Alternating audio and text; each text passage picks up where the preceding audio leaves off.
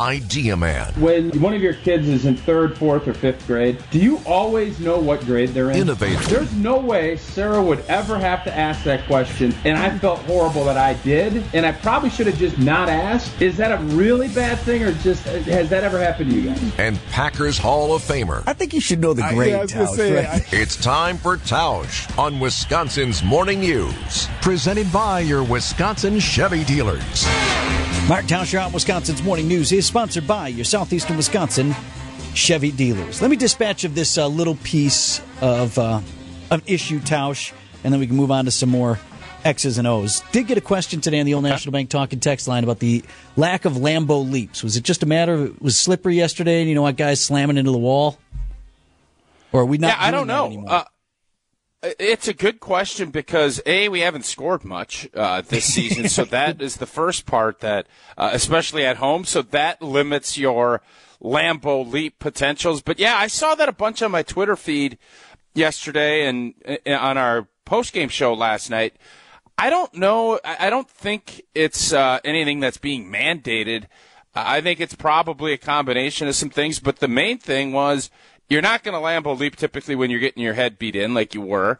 And there's also against like New Orleans and Detroit. But in this case, I think maybe it's wet, but I've seen plenty of people on sloppy, frozen conditions Lambeau leaping. So I'm not going to put weather as one of the things as far as why we're not seeing more Lambeau leaps. I'm sure Wilde and some of the reporters will ask that question because it's not just you that have been seeing that on your feeds.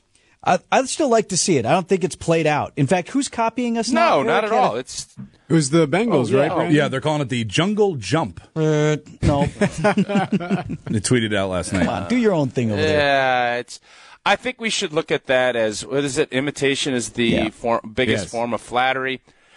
Yeah, that's going to be lame, and I bet that flames out. Hey, man, jungle jump. Like, come on.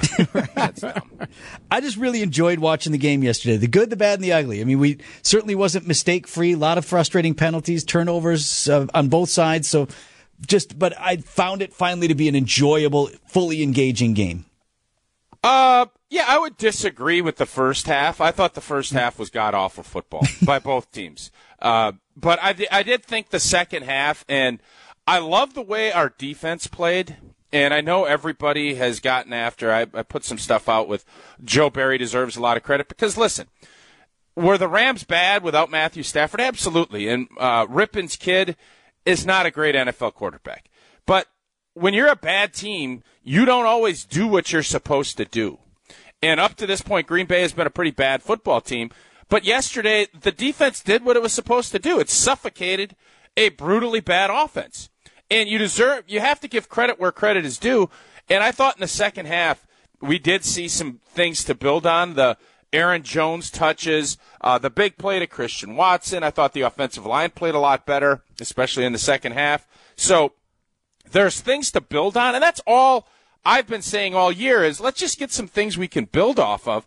And that was what was so frustrating about during this losing streak is I didn't see any of that. So the good news yesterday, I thought the defense did exactly what it was supposed to do, and I thought offensively you saw some strides against the defense. That's a decent defense. So I think all in all yesterday, outside of no Lambeau leaps, I thought it was a good, solid victory against a bad football team. A couple of guys really stood out too. You mentioned defense. I just felt like they played with a fire. I mean, I don't know. I get exhausted saying like, well, this team came out flat, whatever. Like guys are going to be motivated. Guys are going to, but there's been something missing. Kind of felt to me like a couple of guys were told, okay, Rasul Douglas is gone. The chips are down. You're the man of the house now. It's your time. Right. Yeah. Like Carrington Valentine, for example, back there seemed much more comfortable than we've seen. And they lost a guy, but it was kind of like maybe he was told, listen, dad's out of the house. You're the man of the house this week. Go ahead. Take it. Yeah. I really thought the edge that the whole group played with, you saw, it's fun. You're supposed to go out and make plays and have fun. I don't want a bunch of robots out there. And I thought old 37, he made a couple of plays early in the game, and he's wagging his finger like Dikembe Mutombo. He's doing some stuff because you talked about coming up flat and not having energy. You got to bring your own energy. And a lot of times that's making a play, and then everybody rallies around that. I thought yesterday's defense, we saw a lot more of that, and that's the kind of stuff that you need to do more of, because that group is going to continue to need to play better and better. If Green Bay is going to make a little run here and keep improving as a football team, what we saw yesterday from that defense is what we need to see more of moving forward. As Ebby Calvin LaRousse said, hey, I love winning. It's like better than losing. Who said? Nuke LaLoosh, remember? That was I love I winning, like that. man, That's very poetic. It's like better than losing. Winning. Yeah, sure is. Yeah.